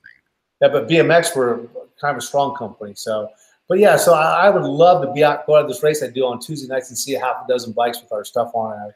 I think if you get anybody OEM, obviously, you probably think the same thing, but you get people buying it with it on there. That's just gonna solidify. And we'll have, as long as your product's good, right? Yeah. And You don't want to go OEM with a shitty product. You might be fucked then, right? Yeah. We hope we're there. Right. No, but I think that'll definitely it'd be interesting to me, you know. And I think that you know, it takes companies like yours to shake shit up, you know, make and not only like, you know, for you guys to go out there and do something different, but then that makes those other engineers work harder too, you know. And between the let's just say at this point the three of your companies, you know, that, you know, whenever they come out with something that's going to push you guys. So like the more competition that we have, I think the better it is for all of us, right? Right. No, I'm hoping so. And then, you know, and the other companies have been really, you know, somewhat gracious to us. They've had a lot of respect for us, and I'm glad to play in a field with that. And I think at the end of the day, I think we all just want to sell bike parts and you know, and enjoy the industry that we're in and go ride our bikes on a Sunday afternoon, right? Yeah. So, yeah. Where's your favorite place that you've ever ridden mountain bikes at? Oh man, that's tough. I mean, I'm a big fan of the Kamikaze downhill. I was one of the top guys in that for many years. And where's that at? Mammoth. So. Oh, okay. So that's a little SoCal thing. Yeah. So I went. No, well, NorCal is closer to you, right? I don't know. I consider Mammoth SoCal, but for the rest of the people all over the place, I guess it's kind of like the middle-ish. Yeah, I think all I was 16 miles an hour down Mammoth, and that was probably the funnest thing I've ever done. But actually going to now, we go up to Sky Park, Santa's Village, and do that jump line with 25 jumps. Yeah, I thoroughly enjoy that. I love going to Big Bear and riding the chairlift. So you know, that's all local stuff. But I've raced. I've been to 50 countries in my life, you know, and most of that was the BMX days. But I've raced in France and Norway and all these other kind of places, but I like being at home, riding my bikes at home. What was that like being a kid, man? Kind of doing that kind of traveling, man. I tell you what, dude, all I would have been doing is getting drunk and trying to like sleep with women. You probably have like 75 children, or you were actually a better person than me. I was kind of known for that a little bit, so I don't want to like go there. My wife, but, I think she knows my background anyway. But no, you know, I think yeah, we did everything you said, but. The thing I remember the most is basically starving. You know, you're 17 years old, you're in England, and you don't want their food, man. You know, you're in France, you don't want that stuff. You want McDonald's, right. You want something. You want, give me a pizza without an egg on it. Give me something, right? So, yeah, I don't know. But no, I was very fortunate to go to all those places. And I think that the biggest thing was when I was young, I was starving. But if I would have known now what I know now, we all know that, know back then. Did I say that right? Yeah, I think we got it. Things would have been different, right? But no, it was a good experience, and a lot of great people took me around the world, and I got to ride. How do you not let that shit get to your head, man? I mean, I like you're young, dude. You don't. When you're young, man, you just think shit don't stink already, and then to freaking be flying around the world riding bikes, you probably thought like, dude, here I am. Yeah, but you know, I go to a race and I win and kick everybody's ass, and my head would be big. I get to the next race and get my ass whooped, and that puts you right back in, you know, right back where you belong, right? You get a head check pretty quick, huh? Yeah, you're only as good as your last race you're in, right? So I think that, you know, it was rough. BMX was a contact sport. I mean, if I didn't go home, I always had a goal: go home with $1,000. If I didn't have $1,000 in my pocket, we're talking about the '80s, a lot of money, right? If I have $1,000 in my pocket, I better be skinned up, and that was the rule for me. Skinned up meaning you had to fight your way for that $1,000, and I would come home with some money or skinned up. And if I didn't come home with one of those two, I felt I didn't try hard enough. You're doing it wrong, huh? I wasn't. That was a off weekend for me. So was it a good like community there though, or was it like, you know, everybody kind of like parted their ways at the end of the race, or like you guys were traveling together, or like in the same hotels, or how did that work out? You had certain friends that you did that with, but most of the guys, you didn't like each other. You were complete competitors, right? So I didn't really get along with most of the guys, other than a few guys that I hung out with. But it's funny is today, because the day I stepped out of high school, graduated high school, I was on the road. I wasn't the typical guy that did the kegger parties on the weekend with their friends. I was gone every weekend. So as my friends got normal jobs and party on the weekends, I was be at home all week and then be gone on the weekend. So I had a different lifestyle than the guys I went to high school with. But now my friends are those guys I race against. Yeah. Yeah, because I spent 7-8 years doing BMX every weekend with the same guys, right? That shit comes back around, right? Yeah, just now we all get along, we're all friends, and it's pretty good community to be part of. Yeah. Did you end up going to college later in life? No, it's funny. So I'll give you a funny story. So, the whole time I was riding from Raleigh, I was 17, and my mom and dad, I had to go to school, had to have a job. I would go to England for 2 weeks. I'd come home on Sunday night, 10 o'clock. My mom picked me up at the airport, and she said, "Oh, by the way, tomorrow morning you have to be at this warehouse at 6 a.m. to move boxes." I'm like, "What do you mean? I've been in English." She goes, "You don't have any money. You need a job, right?" I haven't made any money yet. So I literally was going to college, working jobs and racing until I was probably 18. And I went to a race like I did every Sunday morning as Mother's Day. I'll never forget. I won my very first big pro race. I won $1,800 cash. This is 1979 or maybe 80, I don't know, right in or beginning of that time. And I came home with $1,800. And my mom and dad were across the street at the neighbor's house, and I walked in and I laid 18 $100 bills on the table and said, "This is what I do now," which was more money than my mom and dad made together in a month, right? So that was the time I never had to go back to work. I never had to go back to school. I just raced, and I did that for 20 years. So they believed in you. I showed my mom and dad I could make money doing it. I was going to school and I was working. So obviously, I mean, I have 2 kids. One of them is he's out of the house now, and my other one's just about to graduate from high school. And like my daughter, for example, she's big into softball, and it's a lot of fucking commitment to do that. You're driving them around, you're paying for this, you're driving them there, you're sitting in that, you're waiting for this or waiting for that. Like it's a lot of commitment from your parents as well. So like they were really supportive of you, or? Oh man, I don't back on it goes back to my dad. No, not really. Not really. So it was all you, dude. When I was 12, I would ride 2 miles to a BMX track, pay 25 cents, and race, and then ride my bike back home. And then I got involved with the people that were going to these races, and I would hitch rides and whatever I took to get there. And then around 14 or 15, it just became difficult for me to do it. But when I got a car, most people kind of go the other way and don't do their sport. But when I got my car and had my license, I put my bike in the back of my truck, and that's when it all took off. At 17 years old, I was able to get to the races on my own without having to wait on the people. So my career really took off when I got my license. So you were just like winning races, you were just kicking ass, and because of that, like companies approached you, or like how did you get to that point where you were like, how do you go from the guy that's riding your bike to the race to being in Norway?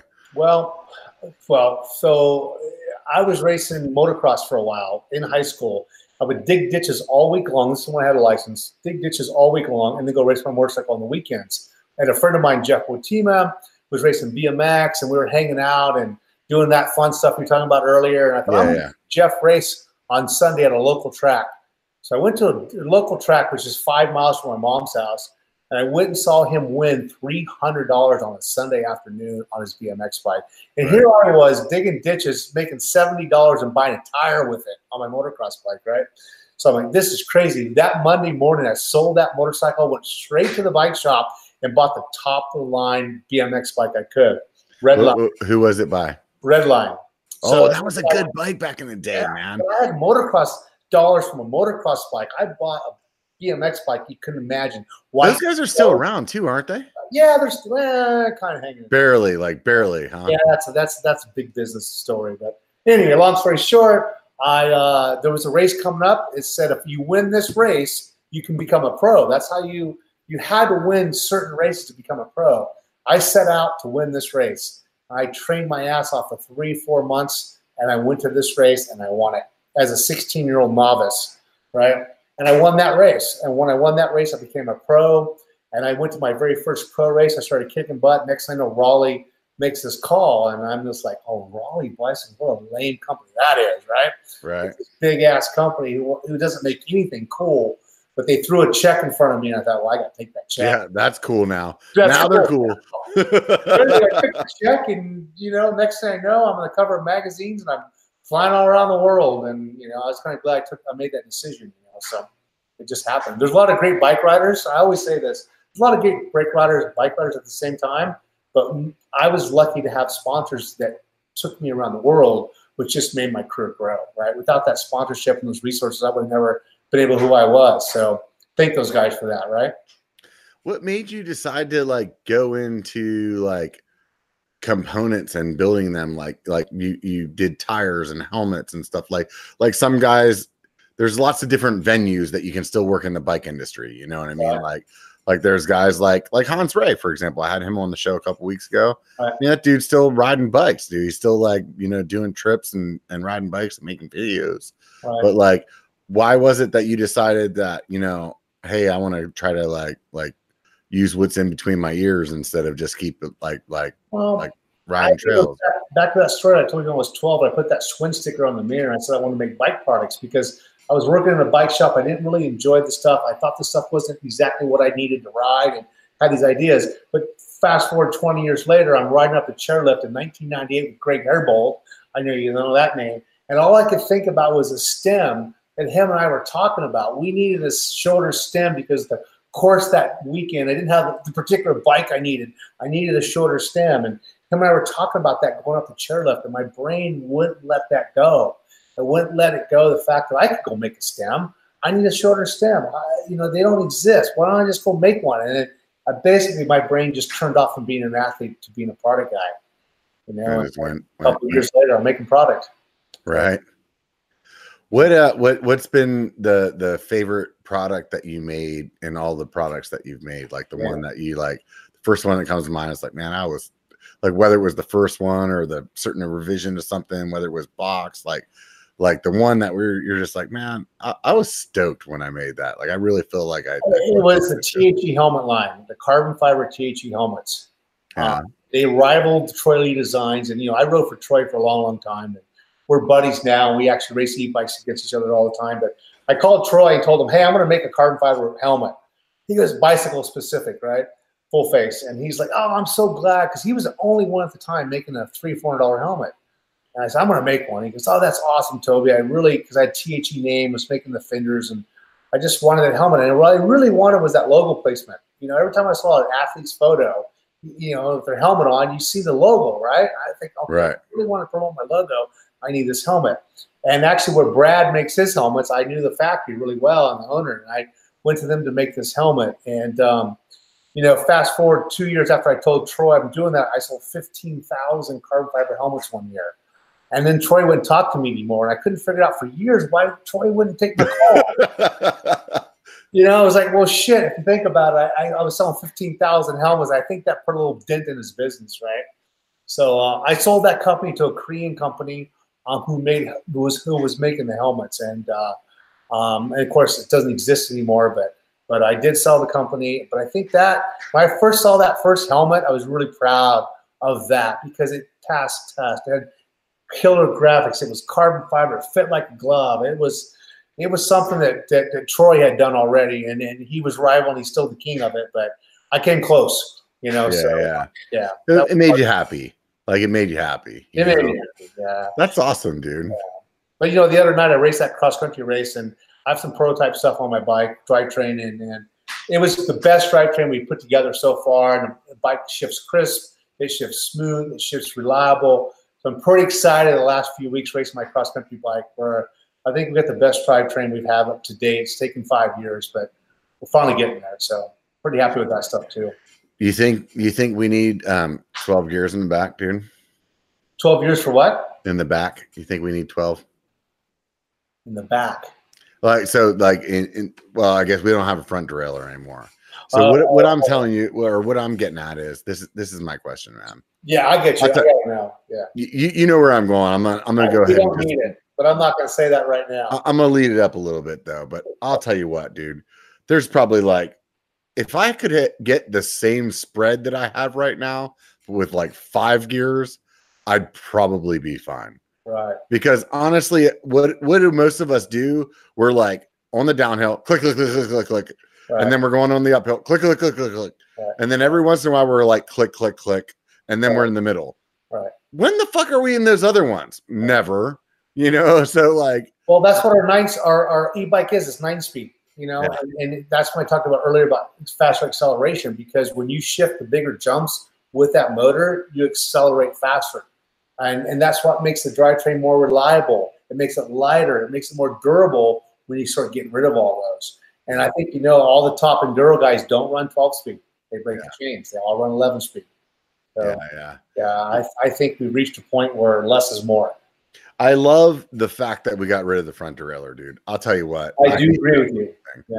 I hated that thing for so many reasons. Most of them had to do with me wrenching on that shit in my garage. Right. I'd get it right in one gear, and then I'd go ride a trail, and then the next gear would be all fucking like, it wouldn't be fucked up. It would just be like enough to like just annoy the shit out of you while you're climbing, right? Yeah, yeah.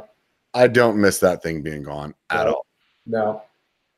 But I wonder, like, do we really need a $400 cassette? Or, I mean, obviously, like a bunch of the cassettes have come down. Do you guys do cassettes too? Or yeah, we do all four. We do the shifter, the chain, cassette, and the derailleur. The 4 pieces it takes to make your bike with one buy. That's what we do. What's different about your chain? It's just as good as the rest of the guys. I don't know. It's the 9-speed one's obviously thicker, but we just felt that we needed the chain to allow our ramping and the way we design our teeth to work together. So the chain works together with the cassette and with the derailleur. So you don't recommend? I think we build all those together to get a better product. What's that? So you don't recommend somebody uses a different brand chain on your components because it's engineered? Stuff's pretty good. Our stuff is Shimano based somewhat, but we think that our chain and our cassette and our derailleur and shifter work the best together. The other stuff works pretty good. I don't have a lot of problem with that because we have to put them on all the bikes to make sure it all works good. But SRAM and Shimano don't work together, right? So they're completely separate. We're kind of a Shimano-based thing, but cassettes work both ways. But we still think the ramps of our cassette and our chain are probably the best together.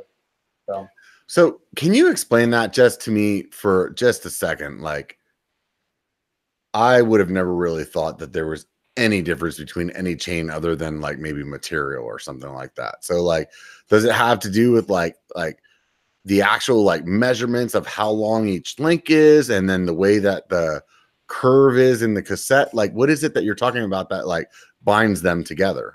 Well, the length between the pin to pin is the same on all the chains, right? So they can somewhat ride on each other. But when you chamfer a chain, in other words, when you make an angle on a chain to shift up or down, that angle has to match somewhat the teeth. And if on your cassette, you'll see these kind of grooves on the side, right? Those are that's kind of what helps it like go up or go down. Right. And with that and the way the chain has its own chamfers, if you look at your chain, there's an angle on the way those are. Those little pitches are all different between companies. And they all feel that we have our way to make that chain go up and down and smooth and under power and all the things it takes to do that. And the average guy shifts under power. Yeah, we all do. Even though I don't shift under power because I know better, it doesn't mean that the guy. I know better, but I still do it, dude. I don't even give a shit. Exactly.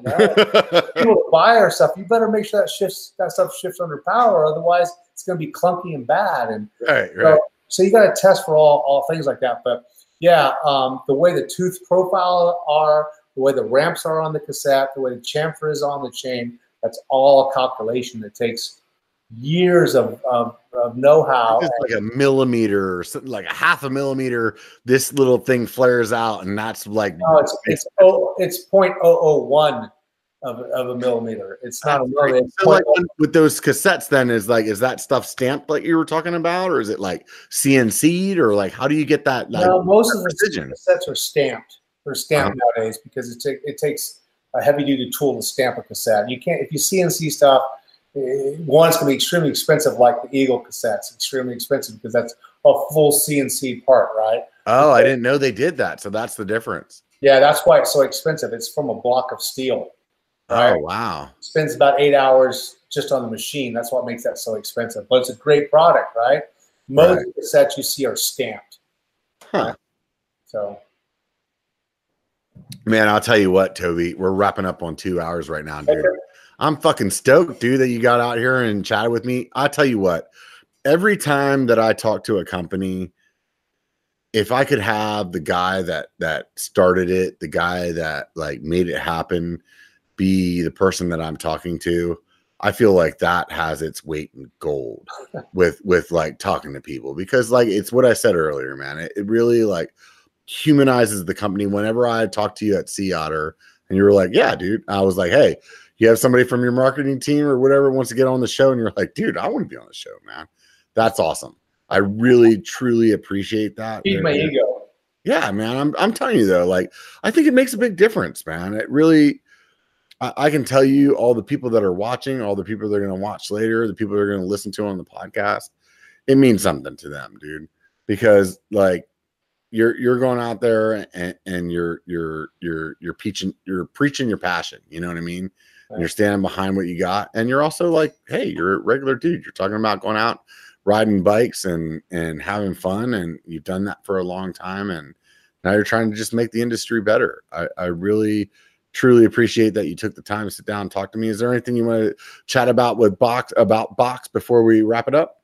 No, I appreciate you having us on and people the chance to get us out there and let people look at what we're trying to do, and just appreciate the time you spent and asking us to do this. And I just want everybody to wish us luck. We got some big hurdles in front of us, but we're going to get there step by step. And yeah, I'm glad to be doing what I'm doing. That's for sure. And I appreciate that. Right on, man. I'm stoked that you took time with me. Somebody asked, how do you get the podcast? You go to the Apple Podcast app, search Biker Bar. You go to the Google Play Store, search Biker Bar. I think I got it on SoundCloud. What's that other one? Spotify. I got it on Spotify. There's probably some other places you can look for it too. I don't even know where those are, but you can get it on all those spots. If you go to the channel, I will put the links up to the podcast as well after the fact, or you can just listen to it YouTube. Some people do the YouTube Red thing. You can listen to that with the window closed. You can still hear it whenever you're driving. But the big thing is, like, honestly, Apple, Google, everybody has those phones. Hook them up to your car, listen to it while you're commuting, listen to it while you're at the gym, listen to it while you're, I don't know, riding your bike. Right, riding your bike. Exactly. Dude, see, man, I knew I had you on here for a reason. Everybody, I really appreciate it. I saw a bunch of super chats come up while we were chatting. I appreciate all you guys, dude. Thank you for the support of the channel. It means a lot. It definitely means a lot. If you want to support the channel a little bit more, swing by Patreon. I got a 2 different tiers there. One's gonna get you some stickers. That's $5 a month. That'll make me very happy. It fills up my beer fridge over there. It's empty as fuck right now. And then the other one's $1 a month. Still gets you access into the coupons that I have for different vendors that I talk to. Maybe I can hook something up with Box and put the guy on the spot right now. Right? Yeah. So, anyways, hey man, everybody, I appreciate all of you guys coming and hanging out with us. And Toby, seriously, that was super fun hanging out, man. I had a great time, Robert. Thanks for having me. Yeah, man. You take care. Everybody, remember one thing and one thing only. It only takes a bike to be a biker. Get the fuck out and be one, bitches.